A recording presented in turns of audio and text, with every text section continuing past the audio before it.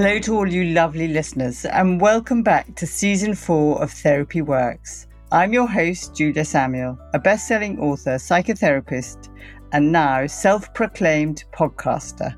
And these are my daughters. Hi, I'm Emily. And I'm Sophie. Each week we invite you into our therapy room where we'll be joined by a variety of voices, some well-known and some unknown. Together we'll be navigating some of life's biggest challenges. That's right. We'll be diving deep into conversations about struggles people have faced or are still facing. We believe that sharing these stories is not just cathartic, but can also be profoundly healing. Absolutely. As fellow psychotherapists, we're here to help you, our wonderful listeners, expand your understanding of therapy and its transformative power. After each conversation, Emily, Sophie and I will reflect on what we've learned and how these insights can be applied to your own lives. It's our mission to prove that meaningful conversations, even those that contain difficult emotions, can be a source of growth, resilience and hope. Whether you're a long-time listener or just joining us for the first time, we're thrilled to have you with us on this journey. We hope that each episode leaves you with something valuable to carry into your own life. And without further ado, let's dive straight into this week's episode and start unpacking life's challenges together. So, Alain de Botton, I am delighted that you've joined our podcast. And you're founder of the School of Life. You're a best-selling author and you're a trainee psychotherapist. And I love your new book, which we will talk about, The Therapeutic Journey, because it will relate to everybody who's listening to this podcast. But how I start all my conversations is a question of what is a challenge that you are facing or have faced? Look, I think the ever-present challenge, and it weighs on me, particularly with age, is to be calm and at peace in myself and with the world, and not to take stresses that could be a 4 to a 9 or a 10. And I often feel that my life feels much more dramatic than it should. It feels like a roller coaster. And I keep aspiring for it to be like a calm sea.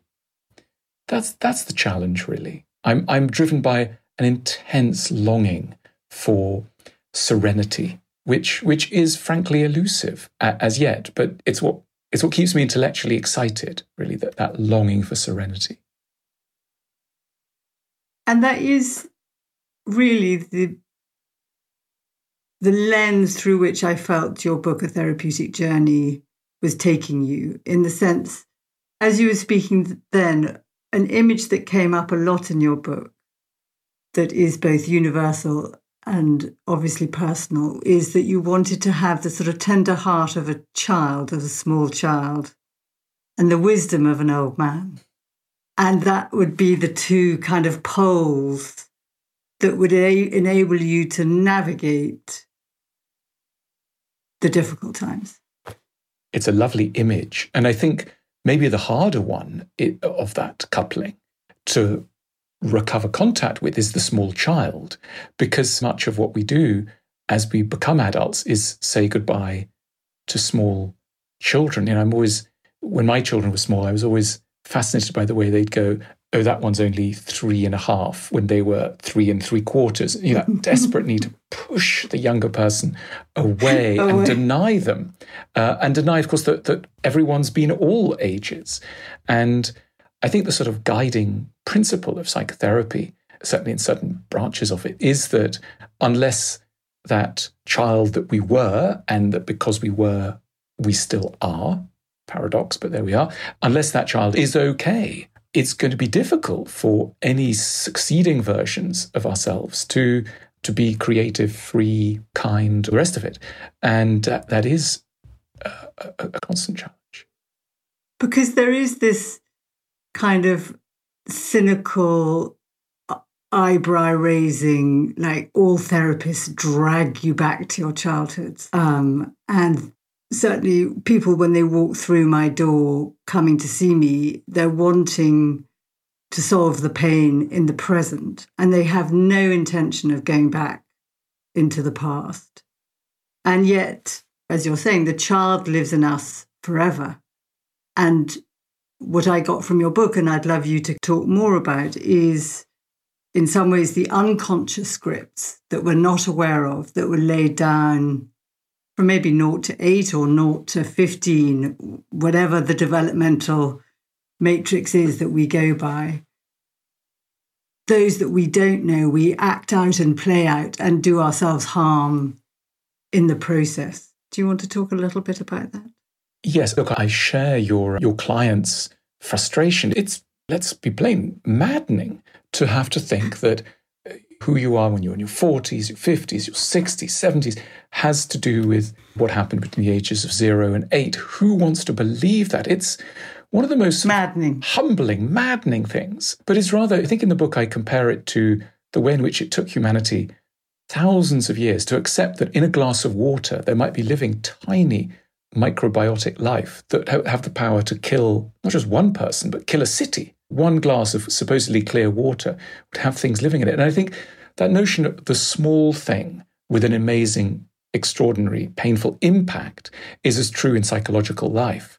And I think similar sort of counterintuitive bravery is required. It's like, this thing looks clear, it's not. This thing looks fine, it may not be. And it took humanity so long to begin to take that idea on board. You don't hear any ancient Greek saying, Mum and Dad didn't really look after me and it's been a blow to my self-esteem. There's no Roman poet or Middle Ages a scribe who's on record for detailing, making a connection between their adult agonies and their childhood experiences. It is the particular genius of the modern world. They did say things like, know thyself. Yes, they did, but they trod pretty gingerly around the idea that discovery of the self was going to have to walk through the door of childhood experience. That is, as I say, the gift of the modern age.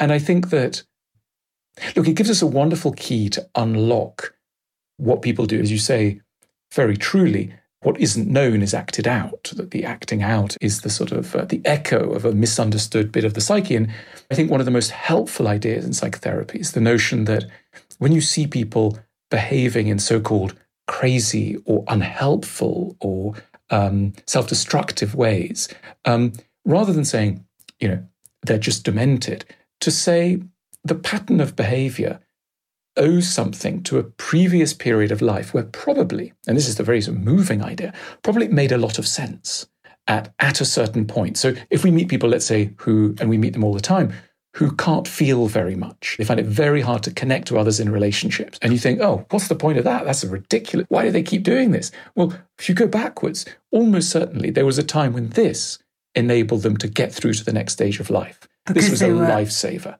This was a lifesaver. If you meet somebody, let's say, who cracks jokes all the time, has a sort of slightly plastic persona where they're always the life of the party, you think, so annoying. Why can't they get down to the real marrow of life? You go back in time. And probably there was a depressed parent, there was an ill sibling or something that meant that ability to stay ebullient and on the surface of things was, again, a lifesaver.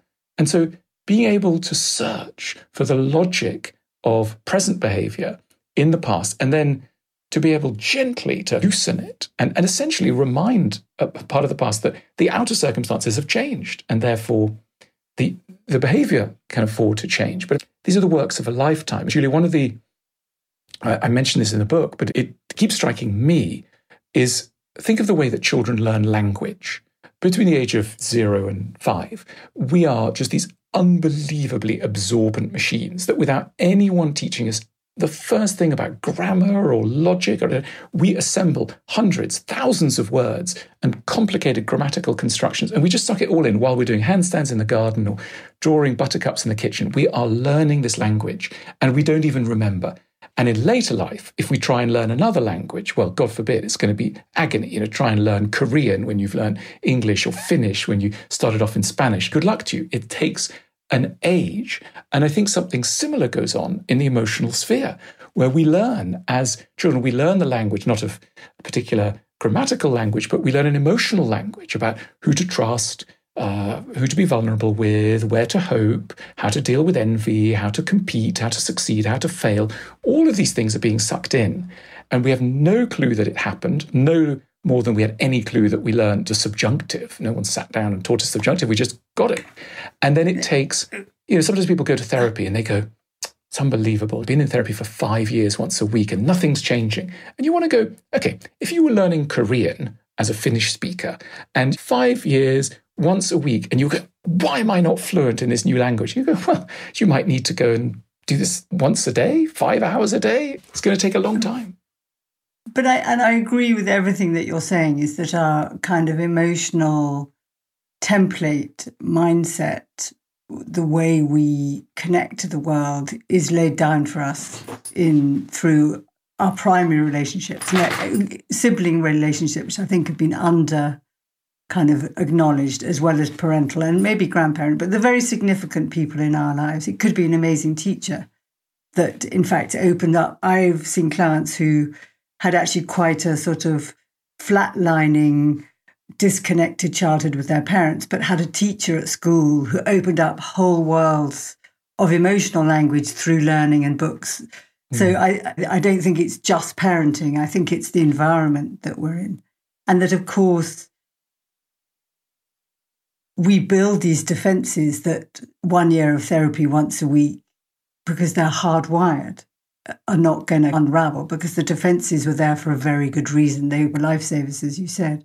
I think one of the things that I was really interested in, that I saw some research the other day, which it does link to what you're saying, but not completely, is that scientists discovered it takes approximately 400 repetitions to create a new synapse, so that we're pattern meaning-making beings. We like patterns. Our minds like prediction because we like safety. And if it's predictable, it's safe. We're not going to be killed by the tiger. But when we play, we can create these synapses, these patterns, after 10 to 20 repetitions. And I was thinking about the difference of how a lot of your book, you bring the mindset of a child into the adult world, and that play, art, music, language, Agnes Martin can take us back to an early emotional self, so we can be very old, but our emotional feelings can be of a 4-year-old or a 10-year-old. Like, our capacity to fall in love can feel the same at 70 as it does at 17. And there's something about that I find very fascinating and also not really talked about. I think my mind's jumping to religion. So let's just have a think about Catholics and Protestants. And summarising brutally, Protestantism is a religion of a book, a text. And the idea is you don't need a building, you don't need music, you don't need art. All you need is some words on a piece of paper, and that will connect you up to the divine and all the meaning of life, etc. Catholics start from a different point of view. In Christianity, they believe that we are creatures of the senses and we're innately sensory. And so if you're going to try and have an impact on somebody, if you're going to try and get them to believe some extraordinary things about the foundation of the world and their place in the cosmos, you will need to invest in some golden angels, some incense, some cantatas by Bach, etc., because you won't get there otherwise. And I think that the modern world is very Protestant in its approach, that we've really put the world of the senses in one corner, the beauty sphere. And that's for the fashion crowd. You're interested in beauty. You must go to a fashion show. Rather than actually integrating. I'm sometimes struck by how you go to a therapist's office. Often the office will look terrible. And it's an unwelcoming, cold, drafty places. No thought. A therapist who might have spent years studying how the mind works has paid zero attention to the context in which they're trying to have an impact on another mind. And meanwhile, there are these people called interior decorators who've never given a moment's thought to the childhood of their clients or whatever. So we do live in very split worlds. And I think that if we're talking really about change and how change occurs... Everybody wants to change without changing, right? That's the conundrum. Yes, maybe or the pain of changing. look, you're right, everyone wants to change, and change is incredibly hard, and we have to be very curious, endlessly curious about what will bring about change. I think the lens is opening up. There's no doubt that we're starting to get much more curious. People will say, have you tried this? Have you tried that? Maybe a cold water bath. The fact that psychotherapy has discovered that we have bodies. This was a very very recent discovery. It's like, oh my God, you have a body. The body might speak. Yes, the body might speak, and your shoulders might be aching to tell you something. Your lower back really has a story to tell. That's a fascinating thing about how it's the old psychotherapeutic insight, which is an emotion that hasn't been understood and hasn't found regular expression will haunt us. Act out. It will act out. And one of the areas it acts out is body. And I'm sure backs, shoulders, digestion, sleep, all of these things. We tend to dump this in the hands of doctors who give us well-meaning attempts to prescribe pills and all the rest of it. But it is all interconnected. I think we're grasping that as a society much more than we ever have. I think we're kind of recognizing that our senses are the fastest portal into our beings. So what we see, what we smell, what we hear, what we touch, and that they fast track, they bypass our thinking, which can automatically block us. And I felt that very much in your book. And I also felt there's a kind of a natural joy that you're looking for through art.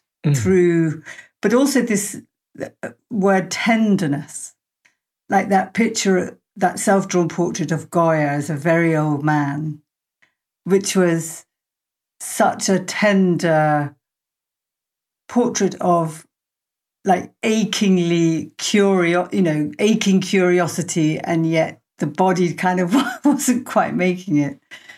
And I don't know where I'm going with that, except that whatever age we are, we carry our previous ages. It's interesting, the thought about tenderness, because I think tenderness is a really important feeling, atmosphere. And I think for a long time, it takes quite a lot of experience to think the adult in front of me has got a child inside, has got a child itself, and is vulnerable. For a long time, one doesn't really dare to have that thought.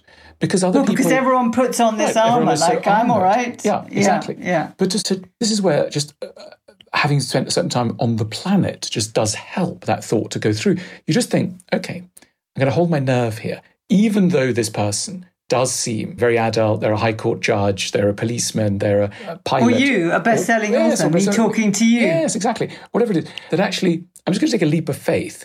They are going to have to be vulnerable because that's the human condition. And I think that it's always a surprise, isn't it, that people suffer as much as we do, because it's the conundrum that we know ourselves from the inside, but we only know other people from what they present and what they choose to tell us. And that's always an edited version.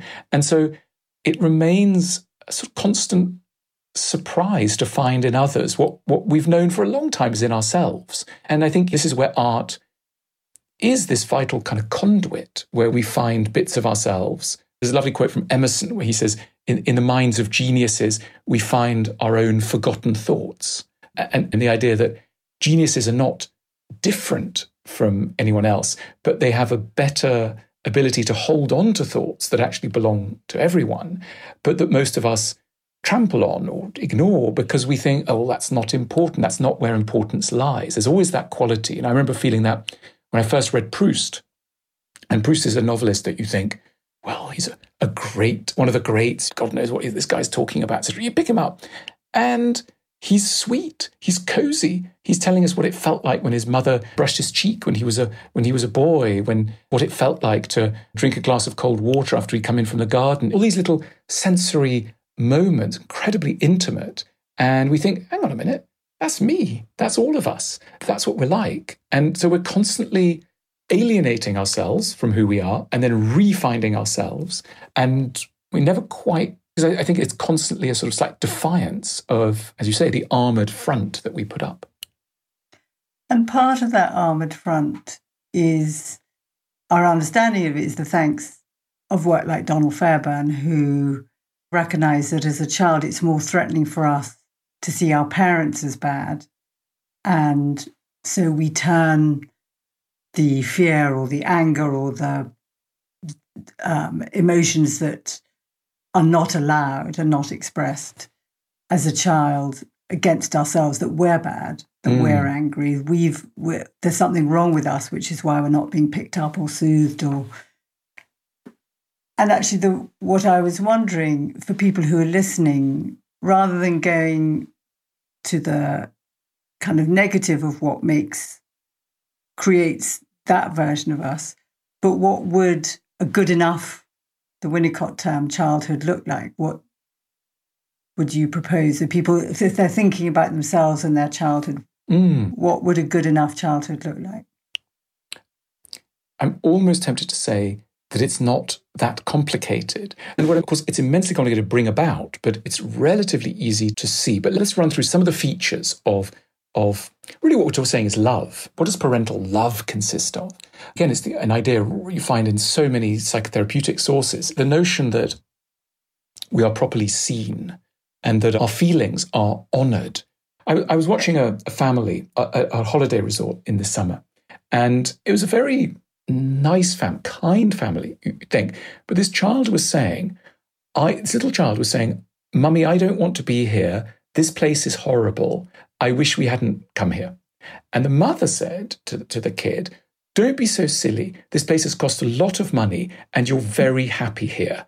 Yeah. When what we long to hear is someone who recognizes the oddity of our kind of position. And when we say, as a kid, I want to kill the headmaster, doesn't say, don't be so silly, the police would come, but says, something's really frustrating you. And immediately the weight is lifted and we feel heard, etc. So in terms of what does love consist of, a huge amount of that love is about being heard, being seen, being witnessed. Being allowed to be you. Being allowed to be you. And you have rupture, but you have repair. So inevitably, it's imperfect. And it has to be imperfect. Perfect would set you up for absolute disaster for life. So good enough is very much like, of course, you're going to see your mum or dad or whoever your parental figure is failing, but they're failing where they acknowledge their failure and they try again. Yes, because you're right. If home were perfect, one would never leave home, and my goodness, that would be trouble. So we have to be disappointed so that we think,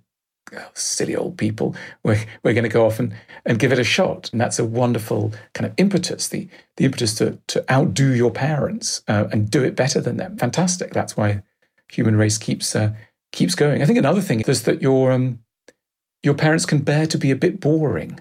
I think it's very troubling for a child if their parent is the center of attention, hasn't been heard enough and needs to dominate everything. Just slightly predictable, dull person is quite relaxing, I think, for a child, and allows them to find themselves. And I think the role of a parent is because it gives them space. Yeah. Do you mean? Because in the psychic space, as it were, the environment, if the parent is charismatic, performing, talking, delivering all the time, the child shrinks. Whereas if the parent allows a bit of space for the child to be themselves, they can take up the space and inhabit their whole being in connection, being observed, being allowed, being seen and loved for who they are.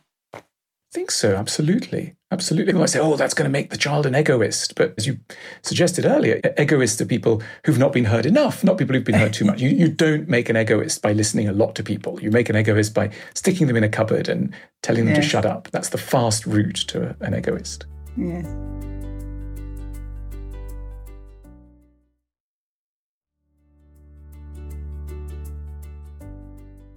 The beginning of your book and the kind of process through your book is that most of us suffer. I actually don't know anyone who hasn't suffered, but then I am inhabiting a particular world. But I think that life is both moments of joy and moments of suffering. And at times, the suffering overwhelms what we know how to manage. And that we come to a point where we may have a breakdown or a version of a breakdown where we can no longer have the resilience to just get up and keep pushing through, that we're threadbare. There's nothing left in the tank. And that is when therapy and the ways of support that you and I think and talk and work in is the kind of, is it the place people have to go?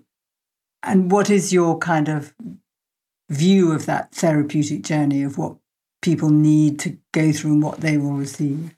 I think the key word there that you said is overwhelmed, what it means to be overwhelmed. And I think, it's what we least want. Who on earth wants to be overwhelmed? Being overwhelmed means that you have to do something that many of us are really uncomfortable with, which is to reach out to other people, not in just a friendly social way, but really in an urgent way. And that isn't a comfortable thing for any adult to do, because adulthood is supposed to be about resilience and ability to cope with everything, etc. And so you're to be thrown onto the sort of mercy of others, to be thrown onto, to depend on the love of others. Let's use that word love. I don't mean romantic love. So exposing, leaves you so vulnerable. So exposing, to say, I'm lost, I can't cope anymore.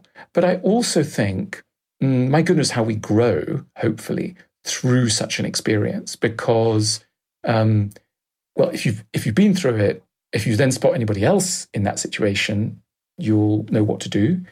You'll see its legitimate place in life. And I don't know, it just generally has a chance of making you a kinder, more connected person. And also, of course, it's a royal route to self-discovery, because often what leads people to breakdowns or moments of kind of collapse are just things that they've been warding off, ideas, thoughts. Suppressing. Yeah, suppressing. And you must know in your work that the moment that people come to therapy tends to be a moment of crisis, because who would bother otherwise? And crisis, by crisis, we normally mean that an old defensive structure has collapsed. Maybe we were putting all our energy into our work and we thought, right, if I get the work sorted out, if I hit a certain income figure, or if I get a certain number of this or that, that will be fine. And then that breaks down. And then you're thrown back onto there's really large questions which one might have been warding off, like, am I lovable? And I think that's... Is there something wrong with me? Yes. And it's such a... Talked about Christianity, of course, it's all founded on love and being seen, and you want to look at that through a psychoanalytic lens, and it's rich pickings. But yes, we want to know that we can be seen, that we can be loved, despite our failures, despite our flaws. We're terribly confused about that word love, but I think we're only really starting to understand love, and we see it as a form of compassion as well for what is broken, what is unsteady, what is uncertain, which is much closer to what a parent does for a child, that the parent looks at the stumbling child and feels love as they see how hard it is for them to keep going.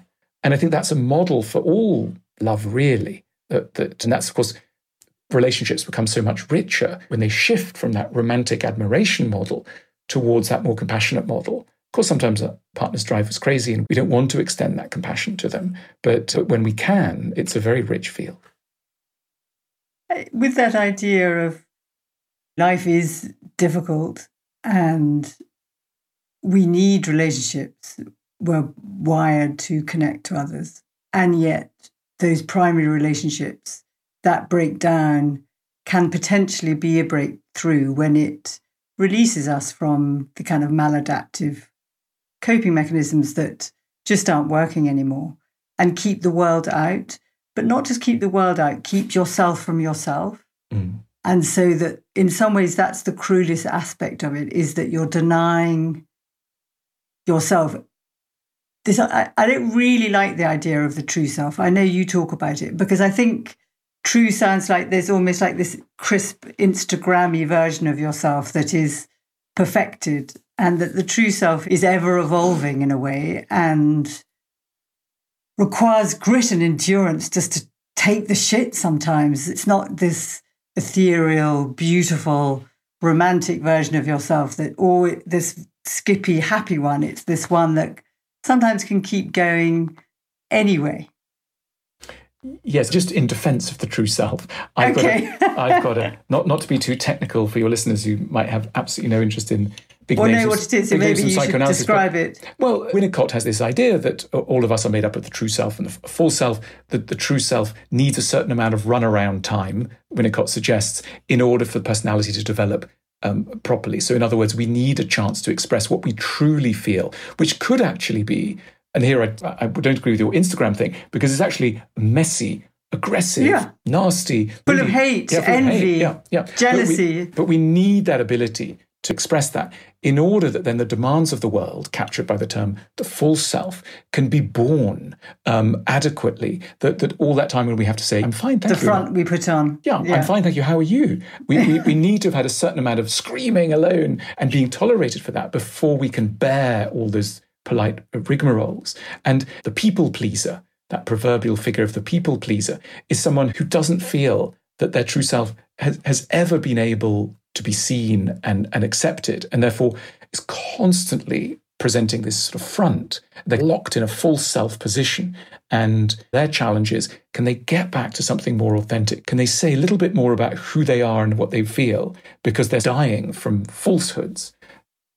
And there's something about the people pleaser, which I think all of us have parts of all of these things most of the time. It's not like once you've had 25 years of therapy, you're then entirely sorted and you don't have a people pleaser. I always think with you, Alain, the more polite you are, but because you are incredibly polite, the more dangerous it is. Yes, probably. I won't deny that. Beware polite when you people. Speak slowly, incredibly politely, it's beware oh shit. Polite people. Look, you're right. There's always a tension between falsity and truth, and too much truth is a problem. There are those people who can't help but, we watch them sometimes with horror, who can't help but at all moments have a bid for total authenticity. So when it's their exam time, they have to write in the exam paper, I hate this stupid course. Those who wrote this book are silly. And you think, oh my goodness, they're heading for a Z. When they could have actually... So they have this, in a way, that their hold on their own integrity is so fragile that at all times they feel the need to try and be truthful. And then or rebel, really. It's a sort of fuck you, though, isn't it, basically? Yeah. But then there are the people at the other end of the spectrum who can never break out of the sort of straitjacket of politeness. And so obviously health requires somewhere in the middle and the ability to move across the boundaries. But you were mentioning love. And I think the fascinating thing about love is that even though we all think that we want love is an incredibly hard thing. It's risky business, to achieve. Right? Absolutely. And so all of us are expert, or at least many of us are experts in what one could call distance management, that while we say that we want to be close, actually we're brilliant at pushing people away and making sure that dinner doesn't quite go well, or that nice tender moment sabotage, just so that we can be sure that our integrity, which we built up through isolation, can be maintained. And it's terribly... But it's more the fear of abandonment, isn't it? If they really saw me, if they really knew me, if I really let them in to all of me, they will then be as disgusted by me or as appalled by me as I am. Then I'm really in trouble. And there's that terribly poignant way in which, a friend will go out on a date and you'll say, how was it? And they'll say, I don't know, they were really nice, but a bit... That's such a bad word. You can tell that there's something wrong. And really probably what your friend is trying to say is, I sense that this person wasn't going to treat me as badly as I need to be treated in order to feel I'm in love. They threaten because that's familiar. Yeah, they threaten to be nice to me. So I've got to get rid of them. And it takes an awfully long time before we can be in a position to tolerate kindness. I think it does take an awfully long time because it's really terrifying. People say things like, I'm so worried my relationship might not succeed, but the real worry is that it does. That's the worry. That's the scary thing, because imagine if that would happen. Because then you're at risk. You're really at risk.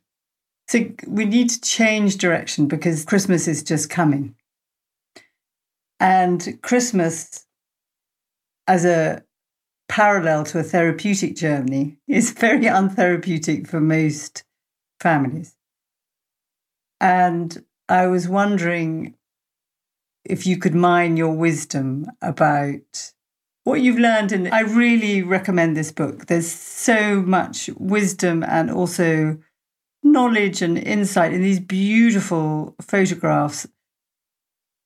But is that, and the kind of deep thinking that you've done, Anna, which I really appreciate. I feel like you've given me a book that saves me reading hundreds of other books. I can just read this one and then I can feel like I know stuff. Yeah.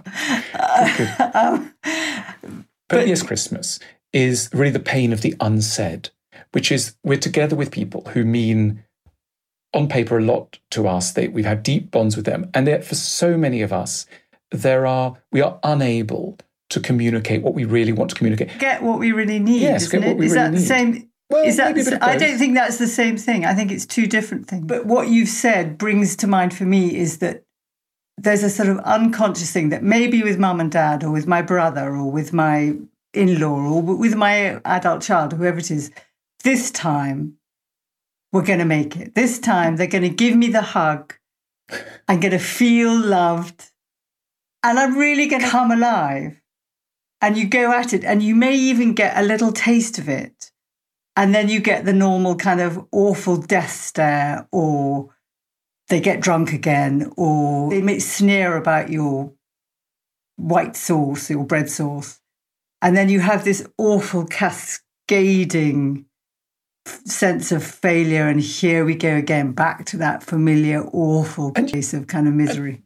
The reason for this is that we're simply not careful enough. We don't give this enough thought. When we say we're preparing for Christmas and we get the turkey and the crackers, it's like presents. What we really need is psychological assistance. What we would ideally need is someone who comes in, probably an outsider, comes into the family and goes, right, a little interview with every single member around the table. What's on your mind? What are the things that have been painful? What are the messages? What are the plates we're carrying from our parents Yes.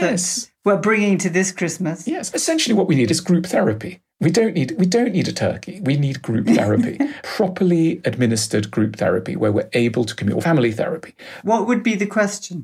What do we all want? Or what is it that you're feeling, fearing? What is the question in family therapy? I think there wouldn't be one, but a few. Definitely, what do you want from the group? What do you want to say, but you haven't been able to say? What would you like to be recognised? But I think generally the area's got to be the unsaid, isn't it? It's the weight of the unsaid. And the reason why we get so many banged dishes in anger and snipey comments is that there's all this stuff behind the scenes that can't be expressed. So a safe channel. How could they prepare themselves? Yeah, one of the things to do is also to act slightly against type.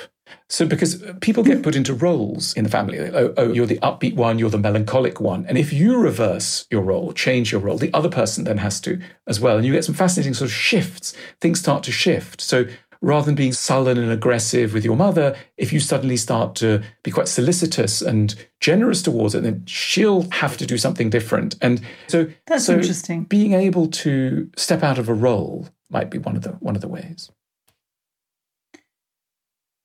So we're coming to the end, and I was wondering about winter. Seasons, dying, mortality. You write very beautifully about winter in the book, and we're in winter now. So I was thinking part of a breakdown is actually going into a winter of yourself where you don't have to flourish and be springy, where you can look at your roots and maybe feed your roots and allow time to just breathe in and out rather than keep having to push through. Look, I think seasonality is deeply frightening and depressing at a psychological level, by which I mean the constant cycle of moods to which we all seem condemned. We are constantly vulnerable to grief and loss and moments of reversal and then moments of hope, etc., etc. And I think it can be easy to think there's something unnatural in this cyclicality, that there must be something wrong with me. And I think that we're making life harder for ourselves than it needs to be. If we have to live through cycles, let's at least accept that we have to live through these cycles and make the best of it. And I say that for people who've had mental reversals, one of the most dangerous things... That's quite a nice term, isn't it? Mental reversal. Yes. But when people say things like, I'm better now, great, I'm better. And you want to say, steady on. You're feeling better now, but maybe tomorrow you won't be. And that's okay too. It's as important to think about the fragility that might be up and coming tomorrow as it is to celebrate the strength of today, because we can be overambitious and then get into trouble. So I think a real modesty about our mental states seems... You get this in people who are convalescing from illnesses. They'll say to each other, how are you today? Oh, a little bit better today. No, not too bad today. But, they're steady. They're aware that knee that's been giving them trouble for a long time. Who knows? It may go again. So they're just taking care. Of course, they're extremely grateful for any moments of happiness and well-being that they get. And I think we can learn a little bit about how we should be in relation to our minds from that. It's like, well, maybe now things are okay. They might not be. Conversely, if they're not okay, well, maybe spring will come. So a kind of seasonal modesty of the mind does seem a useful trick.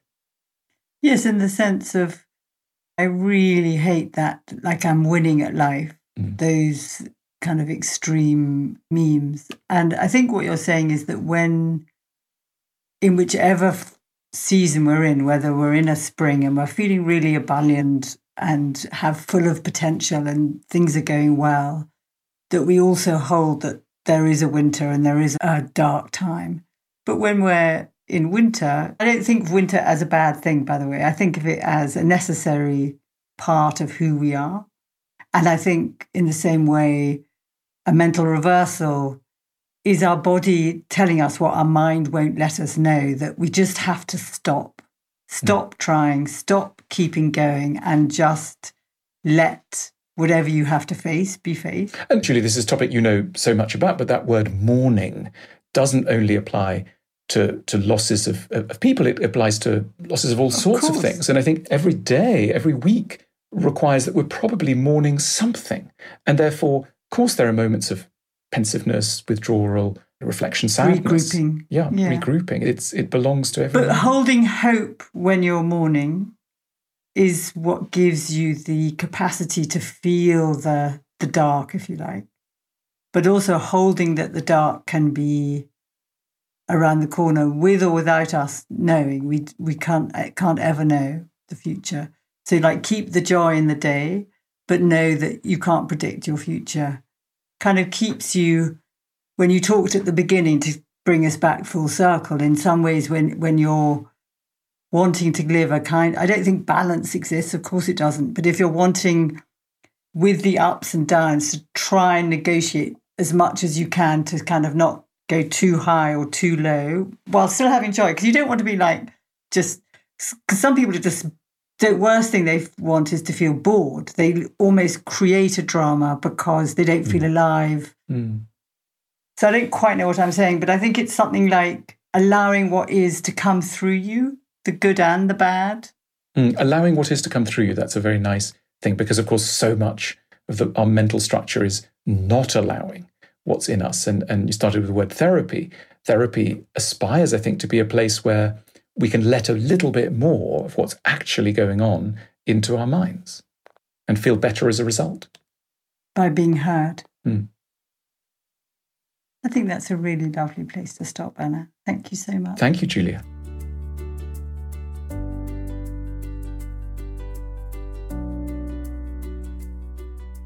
Now, listeners, it's that time of the show that many of you eagerly anticipate each week, the moment when I'm joined by my two incredible psychotherapist daughters, Emily, who's a child psychotherapist, and Sophie, who's an adult psychotherapist. Let's hear what they have to say about today's enlightening conversation. This is our final episode of the season, talking about Alain de Botton. And really his therapeutic journey, although it's voiced through his book and our discussion. And I wonder if there were things that came up for you that you want to reflect on. Yeah, I thought it was such an interesting sort of wide-ranging conversation, kind of sort of covered vast territories of therapy and humanity and philosophy. I really enjoyed it sort of quite near the beginning of your conversation, talking about play and the senses, and he was talking about sort of us living in a sort of, in the West, living in a sort of Protestant styled culture, and you had that really interesting fact that I'd love to know the source of, Mum, about play sort of speeding up the forming of synapses. Well, I was thinking about the different sort of portals, I guess, for which change or connection can happen, and you were sort of saying maybe the body is the fastest, actually, the sort of senses. And I thought, well, I wonder if it's the fastest or just they're the least plumbed within our kind of therapeutic tradition. We're so well honed in how to use talking within the sort of therapeutic tradition as a sort of portal of change, and really not, or at least not with any of the trainings I've had, the same level of depth by any means in how one might move movement or smell or creativity. Obviously, there are people who've spent lifetimes honing that. But it's a bit like saying, if we'd only ever used movement in music, someone going, what about talking? And then it'd be like, wow, like talking is this whole vast possibility of another way that we could do this. And I was thought a bit about my own practice and how I still keep probably quite limited lines through which, even though there's a lot of spontaneity in the sort of process, not in terms of mediums or portals that wide. And I was also thinking, there's sort of also no fun without rules, isn't there? So there's kind of this balance where to play, you need to feel safe, right? So it's not just like, let's just bring it all in.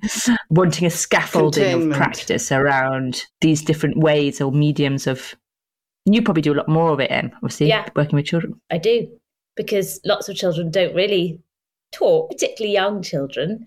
Teenagers, I usually do some creative things, but it sort of depends a bit on the teenager and what they like.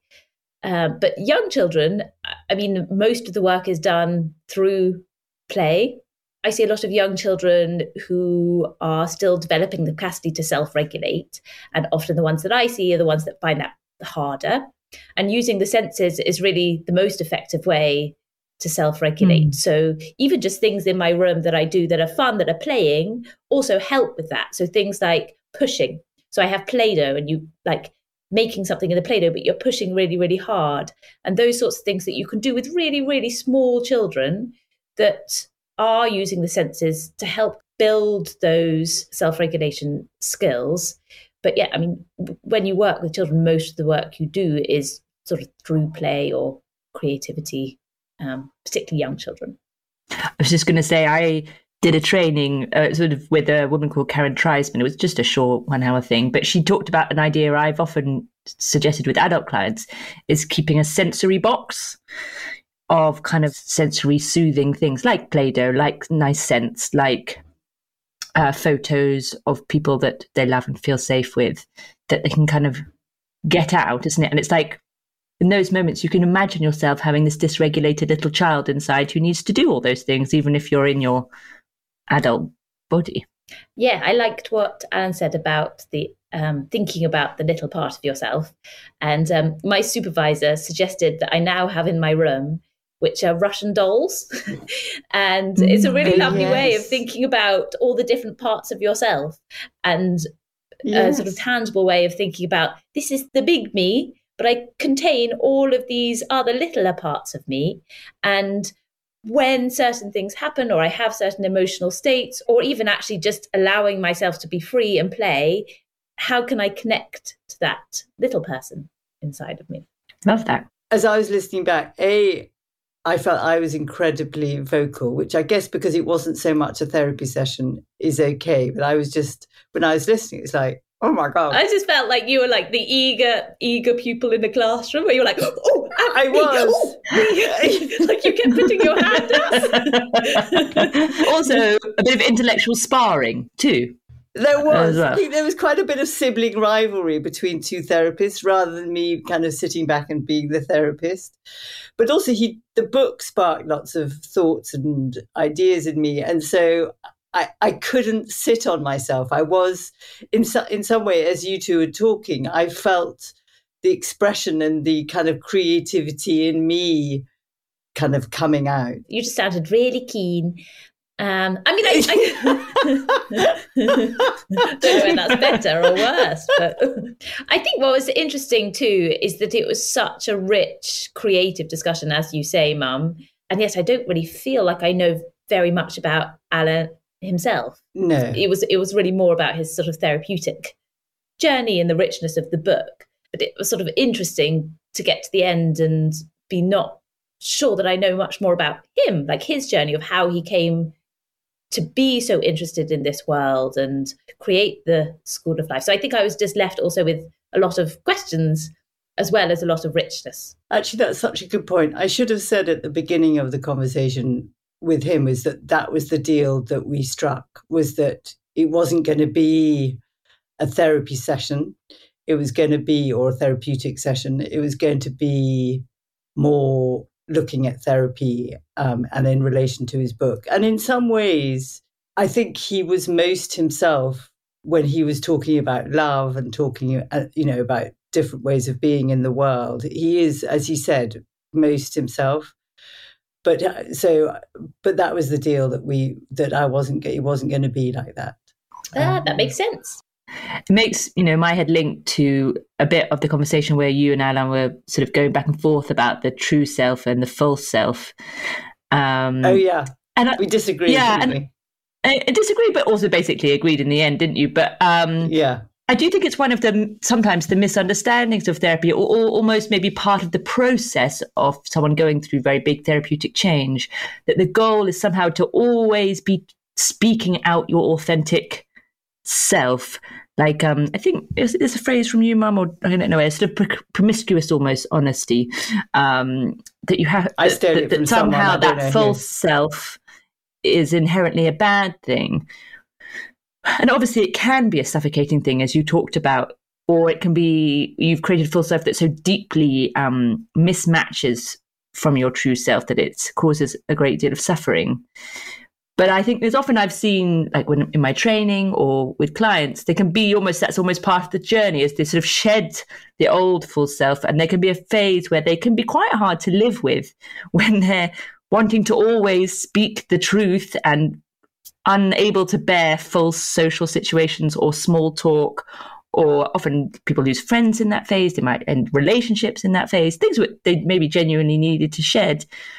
But a deep intolerance of that kind of, whether it's politeness or just a way of being, of accommodating the existence of other people in the world, that then over time kind of reforms in a way that is more bearable. That feels definitely true to me. And there was a version of it that was true when I was training as a therapist. I mean, I think training as a therapist should come with a kind of government health warning that it puts pressure on your relationship, because you bring, everything that was at wherever we were studying, whether it was sex or your inner child or, I don't know, all the different things I would then bring home and, push buttons in Michael and your dad.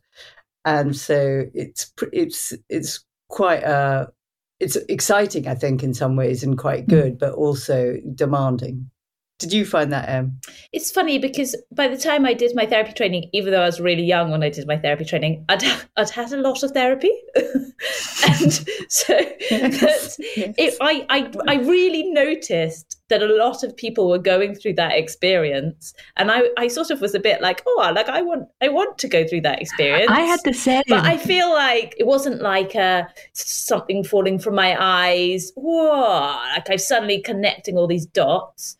Because I feel like, partly because growing up in our family, well, obviously therapy was a thing. And then having had a lot of therapy already, even though I was like 20 something, it wasn't like that for me. Oh my God, my therapy training was like a drug. I was like, I couldn't believe it. It was amazing. And the sort of depth of honesty and the crying and the acting out and the... I just ate it up. I just loved it so much. And every tutor I looked at thinking, I want to be you. I want to be you. I want to be you. Well, thank God for us. That was your reaction. Yeah. I really had never thought, which maybe was stupid, about thinking about how our childhood shapes us is such a modern phenomena. And that Greeks didn't think that, Romans didn't think that. And I was like, yes. I just had never really sort of pinpointed that.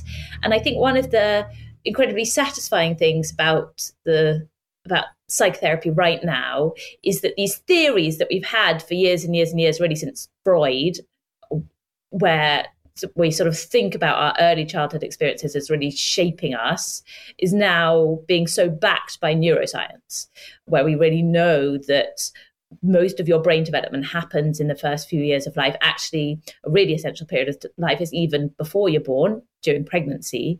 And it feels to me incredibly sort of satisfying that these theories that were sort of developed without having the neuroscience are being really, really supported. And obviously, practice has changed since Freud, but that sort of fundamental idea around our infancy, our early childhood, as being so essential in shaping how we work, how we're wired, how we are in relationships, I think is incredibly interesting and satisfying.